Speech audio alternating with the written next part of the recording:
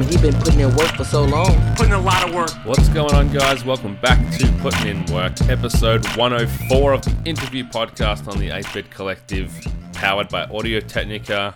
I am your host, John O'Peck, and this week we have the very talented Jimmy Origi, aka James Stevelak, on the podcast. He is a composer and video game developer over at the indie studio BitKid. These guys released Chasm earlier this year. He wrote all the music for this game, which you should be hearing about now. A fantastic 2D style Metroidvania.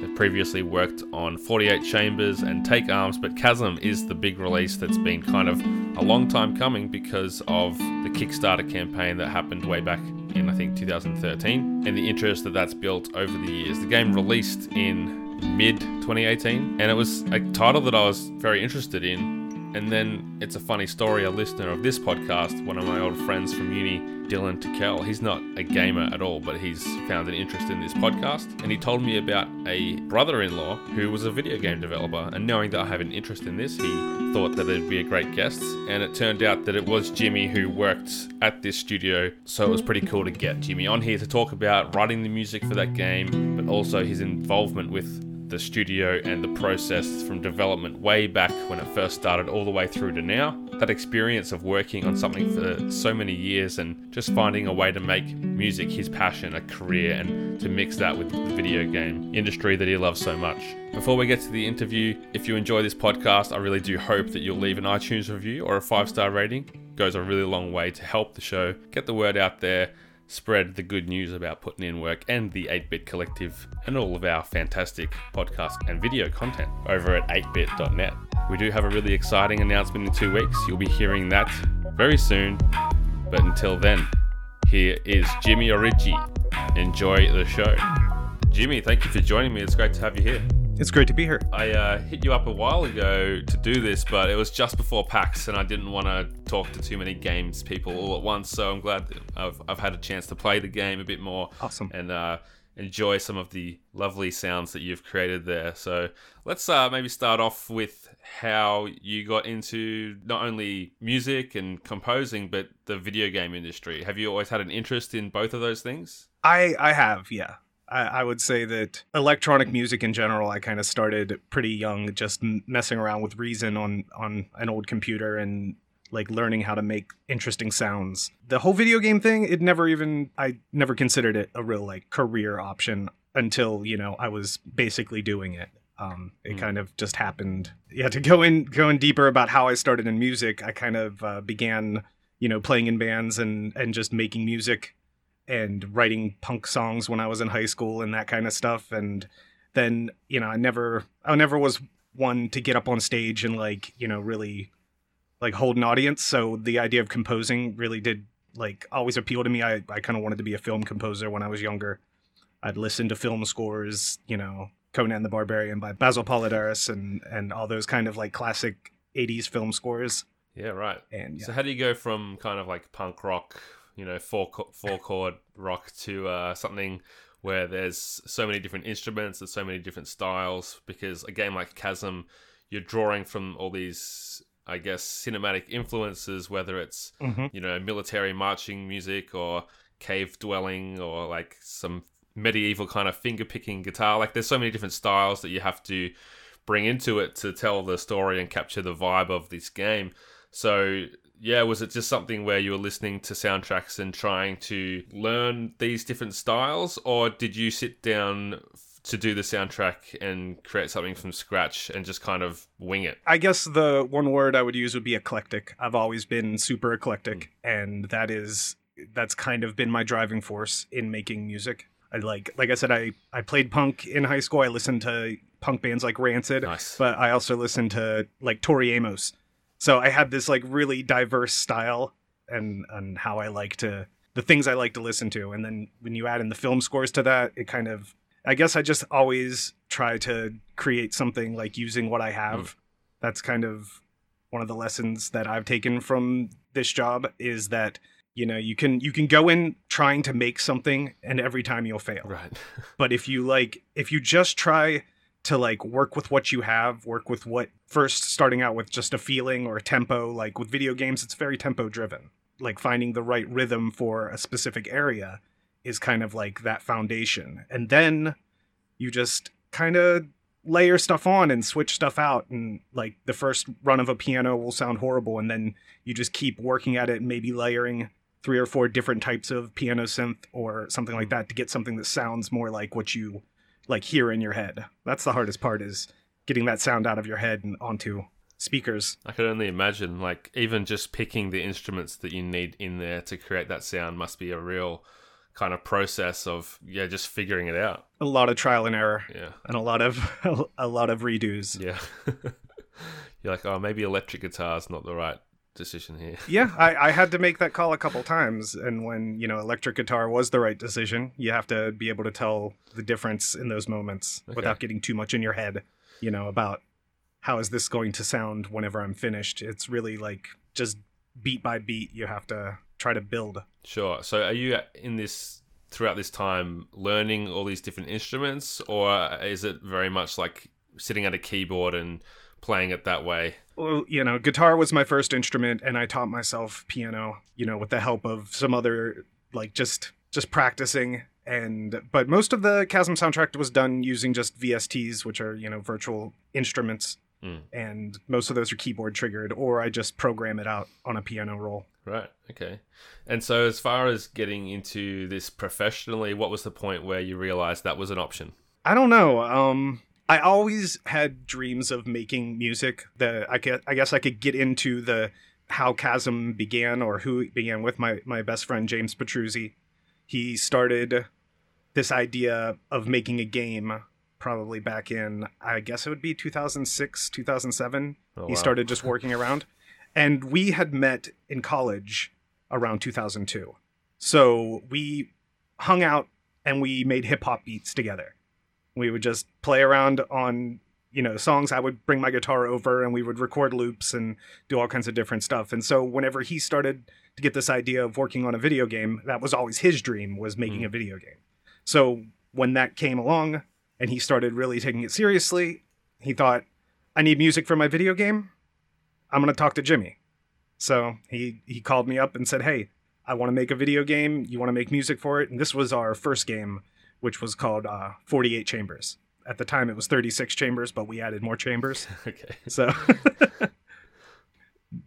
but yeah, so I made some music for that. And it was just, after class, I was still getting my bachelor's at the time. And after class, I would just sit and play around on music and send him sessions. And he would say, oh, this isn't good, or this is good. And I made one track that, and he was like, this has to be in my game.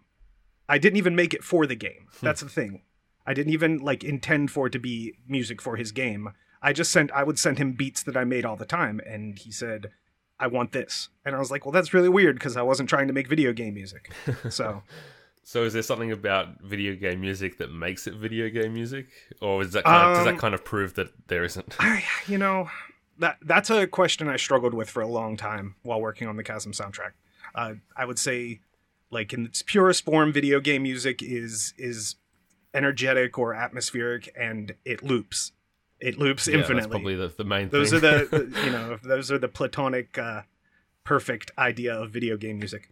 But I think a lot of video game music I love. There's certain ones, and then there's a lot of stuff that's just based on what they were working with. And I love old retro game music. That also seems really weird listening to Chasm, but I have some exciting news that I'll share with you a little later about that. But the Chasm soundtrack, one thing that I always loved was Ennio Morricone and the music of spaghetti westerns like The Good, the Bad, and the Ugly, or Once Upon a Time in the West. So yeah, I always loved that music. Whenever he came to me with the idea of Chasm, this was after the first video game, and then we made another one that was a little more atmospheric for the soundtrack. No real discernible rhythms or anything like that. It was just a lot of ambient kind of sounds. Well, when he came to me with Chasm and he said, it's going to be in this kind of old town out in the mountains, and you're going to arrive there and you're going to have to go down into the mines. And I started just instantly thinking I could make something that's like Ennio Morricone, or something that has that feel, something that feels like, that Western kind of film music that I love so much.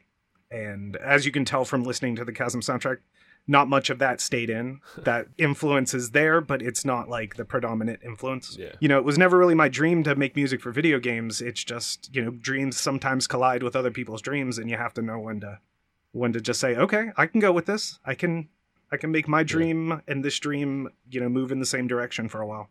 And so Chasm has been such a long process of development. Was there other work you had to find along the way in the world of composing or in music? Not necessarily in the world of composing, but I did have to work on other stuff while I was working on Chasm just to keep myself from going completely insane. You know, I had to make my own like music as well as the soundtrack music, because I would often encounter, like, I would send James a rough take of something and he would be like, no, that's not it. And I'd work for another 3 days on something and I'd send it to him. No, that's not it. And but once I like fell into the groove, I was good to go. And we just started really pounding it out. But as far as other work, I mean, I've done all kinds of other jobs while I'm working on this. I mean, even financially, I imagine you would have had to find some way to supplement the time that you spent with Chasm, because I guess with indie games especially, there's a long period where there's no money coming in. Yeah, I mean, I've done, like I said, I have other jobs on the side that I did, from, you know, helping to fix computers and working as a waiter at a banquet hall. That's, you know, just anything it takes to, I don't know. I didn't want to stray off the course too much from Chasm. Whenever I get into working on a sound, it's really tough for me to always like go back and forth between something else. It must have been challenging at times to kind of have all your eggs in the Chasm basket for such a long period of time, staying on that course towards getting that game out and hoping that it's a success and that it resonates with people, because you've, I guess, ignored maybe other opportunities that you could have pursued during that time. Oh yeah, I definitely, and you know, I'm starting to think about that now, you know, other games, and I'm starting to contact other people, but it's like, it really was my job, was working on Chasm. I didn't make, you know, fantastic money, but I made enough to survive. I actually moved back home and lived with my dad for a while I was doing it, and it was one of those things. I made enough to pay my student loans and put gas in my car and eat. You know, I don't like to spend a ton anyway, so that's the story. Yeah, you just live lean and you do what it takes to make the dream come true. Yeah, I mean, it sounds like that's kind of the story of indie development for a lot of people, is making ends meet until the game's out and then hoping it's a success enough to fund the next game. Yeah, that's always the plan. And, you know, Chasm has been pretty successful, and, you know, there is a future for Chasm or something else. You know, we're still not entirely sure about that, but it's like, I was really lucky. I was really lucky to find a group of people that made something that I was interested in, and I was just like, even if I didn't become a millionaire, I was just really lucky to go along for the ride and get something out there into the world. Sure. And like, often I think composers are probably brought in later in the process to add music to what's been made. But it sounds like, you know, you being there from the start, you've been a very essential part of this game. And I guess the music and the feel, it's such a beautiful game. They're so intrinsically tied together. They are. Well, it wasn't just music that I was working on. I did some, like, James found tons of stuff for me to do. We worked on the story together. We shot ideas back and forth. We wrote the script for the game together. A lot of the character and NPC design and enemy designs, sometimes I can draw slightly well. Not good enough to be a concept artist as my full-time job, but good enough to give to our pixel artists so that they could run with that and make something out of it. So, you know, it was more than just the music. I mean, but the music was like my primary task as far as the game was going. Yeah, I love the pixel art in this game. Yeah, it's so good. Dan is amazing, yeah. And Glauber as well. Is there a temptation with pixel art to have music that fits that, as far as the chiptune kind of, you know, retro 8-bit style music? I think we purposely, like, from the get-go, we're kind of like, we want to make something that's not, because, you know, you could make that chiptune stuff, but we really were setting out to do a high-bit game that wasn't just like 8-bit or, you know, even 1632, 64-bit. Yeah, we were really setting out to make something that was like, it felt authentic when you looked at it, and you know that, you know, it was something that kicked around in our head for a while, but when it came down to it, we wanted to make a soundtrack. Like so many games now, regardless of the art style, you have, more symphonic soundtracks or more like natural sounding, I guess you would say, soundtracks. And like the idea with Chasm was really to make something that didn't sound quite like it was from Earth so much. Like it had elements of it, but it was just kind of mixed up. So you'd have different styles or different drums, you'd have like tribal drums mixed with medieval like harpsichord or something like that, Okay. So the real kind of combination to like give this world of Chasm its own feel. And chip music just can't really quite do that. It all sounds like chip music, and it can be really good chip music and it can be really bad chip music. So plus I just didn't have a ton of experience at the start with chip music, I like making more eclectic music has always been my thing. So yeah, it seems like a really, like, even though it's an old style, it seems like a really I guess unique way to write. Yeah, it's very technical. Because is it that thing where there's only like one sound playing at a time? Well, most of or is that older? Most of them had 4-5 channels or so. Right. They'd have a channel for each type of wave, and like I've had to educate myself on this actually, because over the past couple months I've been working on converting the Chasm soundtrack into chip music. Oh. Just as a fun little kind of like, not just a thank you to the people who have already bought the game because they'll get it in an update, but it's kind of just, putting the bow on top of Chasm as like, yeah, we could have done chip music. I didn't know enough about it at the time, and I've spent the last few years educating myself on how it works to kind of, make that as well. We're always about extra value too, making like, we just wanted to put everything into Chasm so that it has options for people. Yeah, that's cool.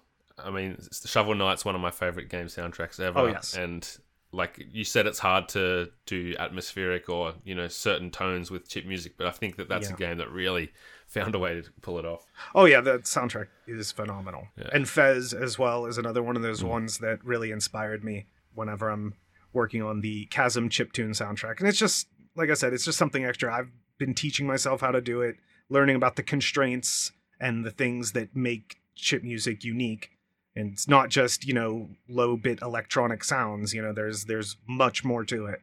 So it's one of those things that I never thought I would do, but here I am doing it. That's cool. I look forward to hearing that. That's going to be great. And like you mentioned kind of fan service or doing it for the people who've supported the game, and because this was a Kickstarted game, I'm guessing that interaction with the community and giving back is a big focus for the developers here. Yeah, and it was vital for us as a company that didn't really have any means of promotion or like getting ourselves out there. Like Kickstarter was one of those things where we kind of had to do it. If we could have done it without doing a Kickstarter, we probably would have, because it created a lot of unique circumstances. It's one of those things where we announced Chasm before we even began production on it. Right. Like we had made a demo, but the people have been, and that's why we had people, when's this game coming out? When's it coming out?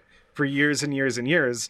We had to kind of do that to build up a fan base of any sort. You can't just launch a game and expect everybody to turn and look. You have to really be able to promote it. And Kickstarter was one of those things. At the time, it was just right after the Shovel Knight Kickstarter. We had went out to GDC in San Francisco, and we were trying to find someone to publish the game. That was like, we took our proceeds that we made from our previous game on Xbox Live Indie Arcade. We'd made a little bit of money off of it. We took all those proceeds and kind of threw it into going out to GDC to show off this demo for Chasm. And no publishers came knocking, really.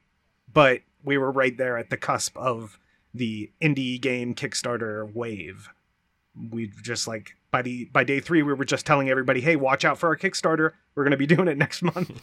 And, we came home and James just started working on getting a Kickstarter together and figuring out how much it would cost to keep us all working on the game for a couple years. Sure. And those couple of years kind of turned into a few more than a couple of years. It must have been like difficult to keep, like, as you said, you wanted to build a fan base to support it over time, but also you didn't want people to lose interest as well. Yeah, and we would do things throughout that time to try to, we did an alpha about a year and a half into it, Okay. And that alpha definitely helped solidify the fan base as they were able to get their hands on it and actually start to play the game.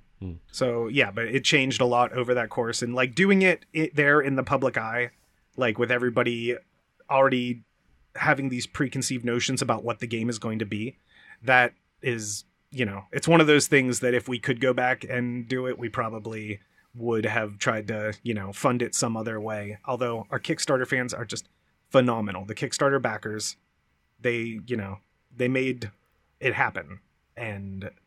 But it's like the rest of the world that didn't even back the game. They are the ones complaining about, it's taking too long. It's taking too long. We would hear it every time, we went to a convention or something like that. It would be like, why are you doing this instead of working on the game? And it's like, because you have to kind of, we can't pay people to go and represent us at these conventions and find more people to buy the game. It's, It's all part of it. It was a tough situation. And how many people are in the BitKid team? There were 5 of us. We had 2 programmers, and James, of course, who started the project, and Tim Dodd, who was our tools programmer, and he helped to basically make all of the back end that the game, runs on, and the tools that we use to create it. And then we had 2 artists, one guy, Dan Fessler, who did all the background stuff, like the huge vistas and all that are so beautiful and eye-catching. And then we had Glaber Kotaki, who made the sprite art and everything animated in the game, basically. All the little animations and the enemies and the monsters and the boss. Well, yeah. Yeah. I don't know enough about all the inner workings of the pixel art to really go into it in depth, and I don't want to step on my own tongue somewhere along the way. That's fine. So, it's a small team, though, and I guess, like, when it is a group like that, you end up, working so closely together and sharing different responsibilities. It must have been a great learning experience for you, not just from, getting better at your craft of composing, but also being part of a video game development team, being part of the marketing, the Kickstarter, the social media, and all of that kind of thing. Absolutely. Jack of all trades. That's my new job description. I've learned a lot about, just working on a video game project that I never would have really gotten. And on the previous games, I didn't get into the back end of it at all. I just make the music, send him tracks, and, he would say, all right, that's good. And that would be the end of my experience. But with this one, it was like really from soup to nuts. I was starting out, like I said, I drew the map for the world that we ended up. It's kind of in the game in a very small pixelated form, but, like all these little details that we started out with and then putting them into a finished product, everything up to the last day and then promoting it since its release.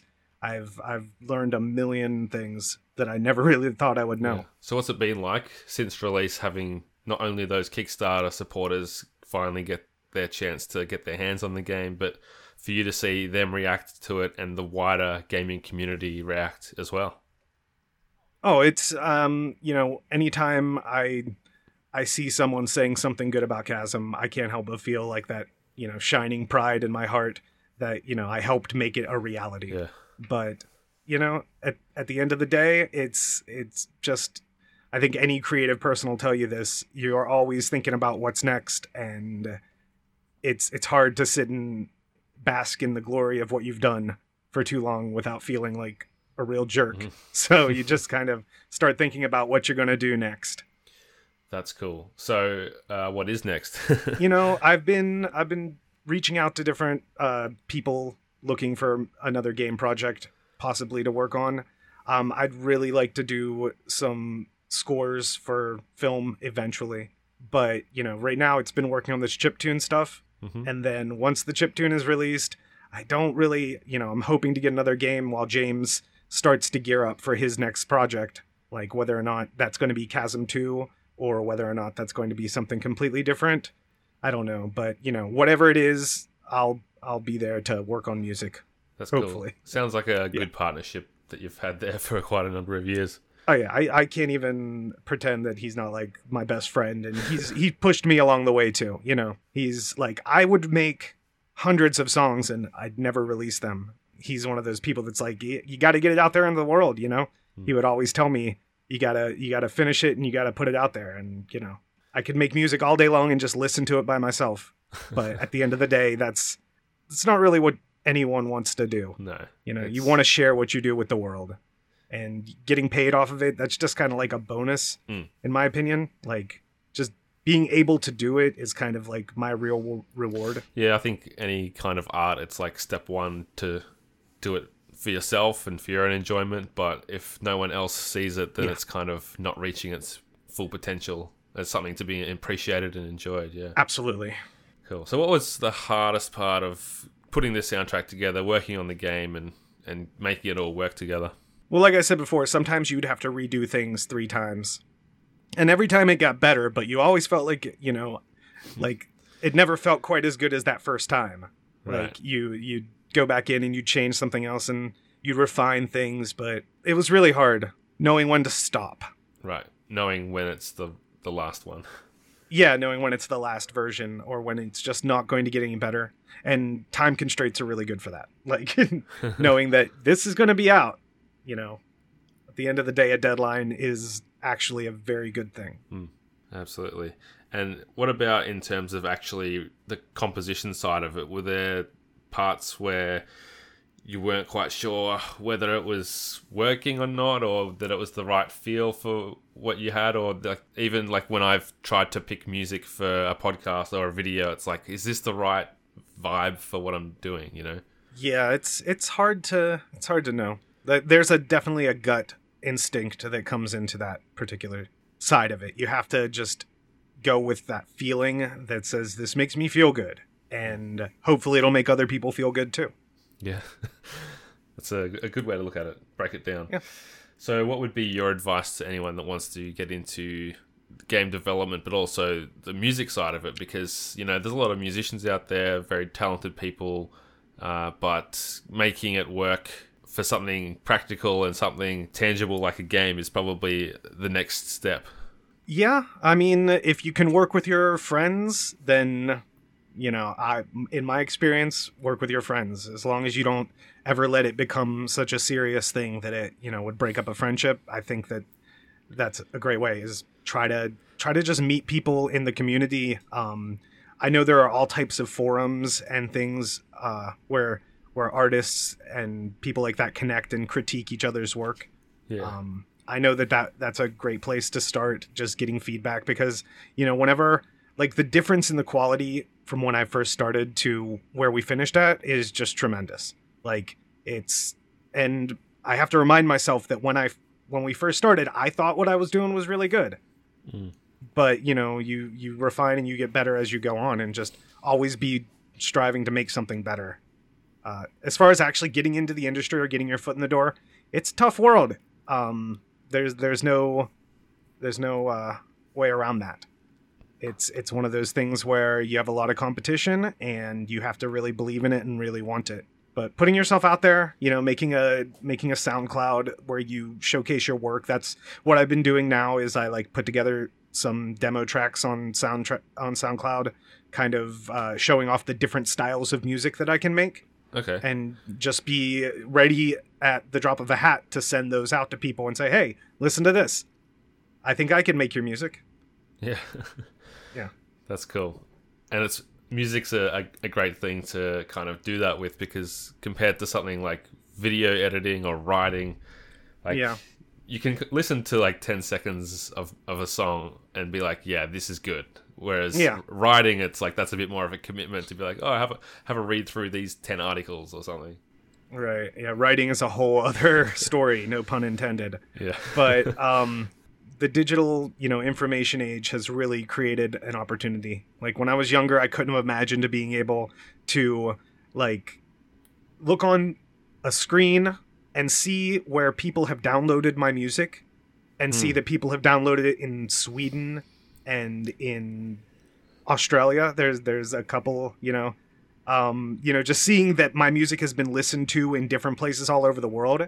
That idea, it still humbles me that, no matter how many people buy it, just the fact that it's been heard by people in different countries all over this world, that's cool. The opportunity's there for people who want to get out there and show off. It's just rising above the noise. That's the hardest part. And then you've got all the thousands of people who've listened to the music when they bought the game and played it all over the world. Exactly. Yeah, that's just talking about my sales on Bandcamp. Yeah, just exactly. dots on a map. But when it comes to all over the world, we just localize the game. And so it's going to be... Right now, currently on Steam, it is in, Portuguese and Spanish, German and Italian and French. And soon that's going to be on the consoles as well. So that's hopefully going to open up a whole new, market of people to listen to my music. Maybe the music, maybe they played it already not in their native language, and my music was their only real connection to the story. That's an interesting thought as well. But it's, it's kind of exciting to think that more people play it every day, and that it might be somebody's first game someday. Their first video game might be Chasm. It's really, once again, it's a humbling thought. It's a pretty tough game, so I might suggest they start with something else before Chasm. Oh, absolutely. I think they should go back and play the Atari version of E.T. possibly, or maybe not. Yeah, but exactly.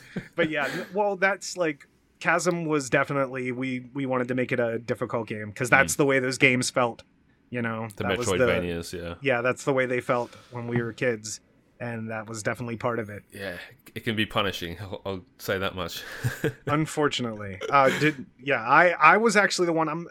I play video games and I grew up playing video games, but I was actually the one that pushed over and over again for the difficulty modes. So for the easy mode that's available from the menu, I was the one that pushed for that because I kept dying over and over again. And they had to give me a God mode code just so I could check the music and go through the thing and make sure everything felt right. So yeah, I am definitely not a expert Metroidvania player, but I appreciate them. They're a very interesting style and genre of game. That's it, and it's procedurally generated, so you can't even look up a guide or something online. And that was part of from the outset too. Is that. Yeah. You'd know the broad strokes, you got point A and point B, but how do you get from point A to point B? You have to explore and figure that out. And we caught a lot of flack for the procedural generation too, because I think it's really overused in today's industry. But when we started, it really wasn't. It was just kind of beginning. So sure, it's one of those things where timing is everything. Yeah, and I mean, you started developing or kickstarting the game in 2012 when the current platform 2013 when the current platforms weren't even available. There was no Switch, there was no PS4, the Vita was there, and that's where I've been playing it. But and it's great on the Vita. But we started out many years ago, and it's one of those things where we were really kind of innovative at the time, and now it's there are tons of other procedurally generated games, but we still think Chasm is something very unique. When it comes down to it, it's a linear story told in a procedural way. So that in itself is kind of different than most other procedurally generated games. Yeah, and I think that it has resonated because it's a game that I see pop up every now and then on social media, and it's won some awards, which you should be congratulated for, and I think that people will be anticipating whatever comes next from the team because of that. Yeah, it's really kind of full circle too, because the James started on IndieDB. That's one of the places where he posted the first demo of the game many, many years ago. So to get honored by IndieDB for the soundtrack was, just knowing that peers and people, who do this all the time heard my music and said, yeah, this should be the best of 2018. It's kind of a crazy thought. Yeah, it is. Especially when you probably wrote some of the music 5 years ago or something. Oh, yeah. Well, the oldest, there are 3 tracks in the game that are absolutely from 2014, 2013, 2014. Really, most of the stuff, I think the battle room, I don't know if you've been to the arena yet in the game, but that's one of the older tracks in the game. And that was probably October of 2013. Wow. And then, here we are now, and it's January of 2019, and we have it's a long way away for me to think back to what I was in, the state of mind I was in when I made that particular track. That's cool with the chiptune that you're kind of remixing something from 5 years ago, so you're having to revisit it. Absolutely. That was kind of, I said, just a way to put a bow on it and call it done. But yeah, it's been a real challenge to try to convert all those instruments and find like the right synth, the right chip to create that particular sound or something that at least emulates it. And then with chiptunes, you really can't have like a ton going on at any particular moment. Like you have to narrow down the composition so that each of the tracks is doing like specific things that give you the feel of the track, but you only have 4 tracks to do it in. And some of the tracks on Chasm, or some of the songs on Chasm, were like 23 different tracks of different layers and different sounds and different drums and all kinds of stuff. So narrowing that down to 4 has been a real challenge, but it's definitely going to be worth it because it's going to be very interesting. No doubt. I could actually, I'll actually probably send you something so you can check it out. Oh, all right. Yeah. I look forward to that. So Jimmy, last question, and then I'll let you go. If you could do anything and know that you wouldn't fail, what would you do? If I could do anything and know I wouldn't fail.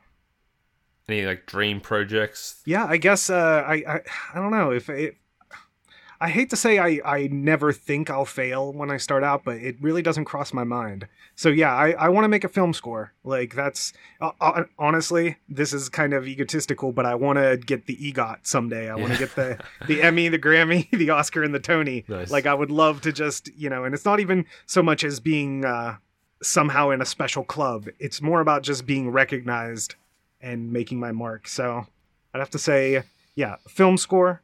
If I could do a film score, I wouldn't fail for one. Like I know I wouldn't, but I don't know.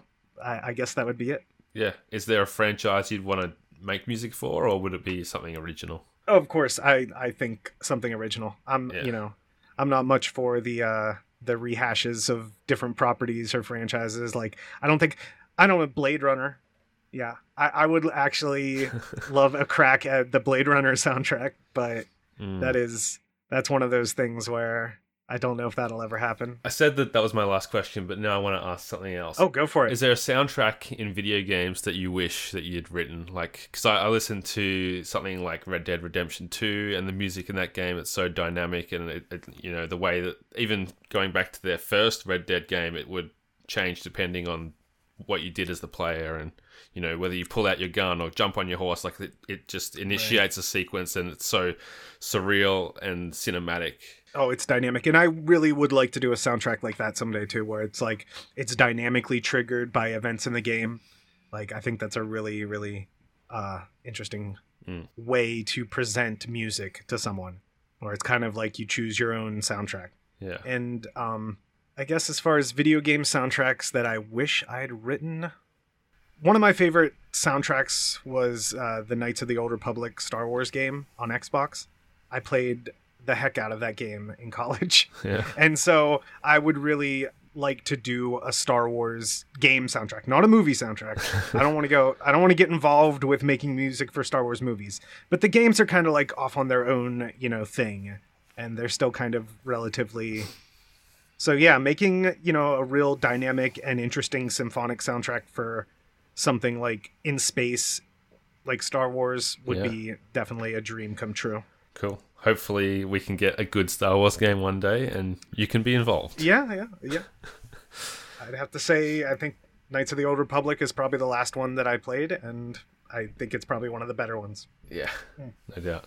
Well, thanks again. I've had a lot of indie developers on the show, but never a composer that's been with a studio from day one. So it's quite interesting to get that side of it, and thanks for sharing your story. Yeah, it was a lot of fun. Thanks for having me. Thank you for listening, and thanks to Audio Technica. You can catch Jimmy on Twitter at OrigiMusic. That's ORIGI. Chasm is available on multiple platforms, including the PS Vita, so go check that out. Hit up the Bit Kid Game SoundCloud, and you can support this show, as I mentioned before, by leaving an iTunes review. Head over to 8bit.net, that's ATEBIT, to check out the rest of the awesome podcast content from the 8-Bit Collective. All of my social medias are at Jono himself, so say hello, and until next week, keep putting in work.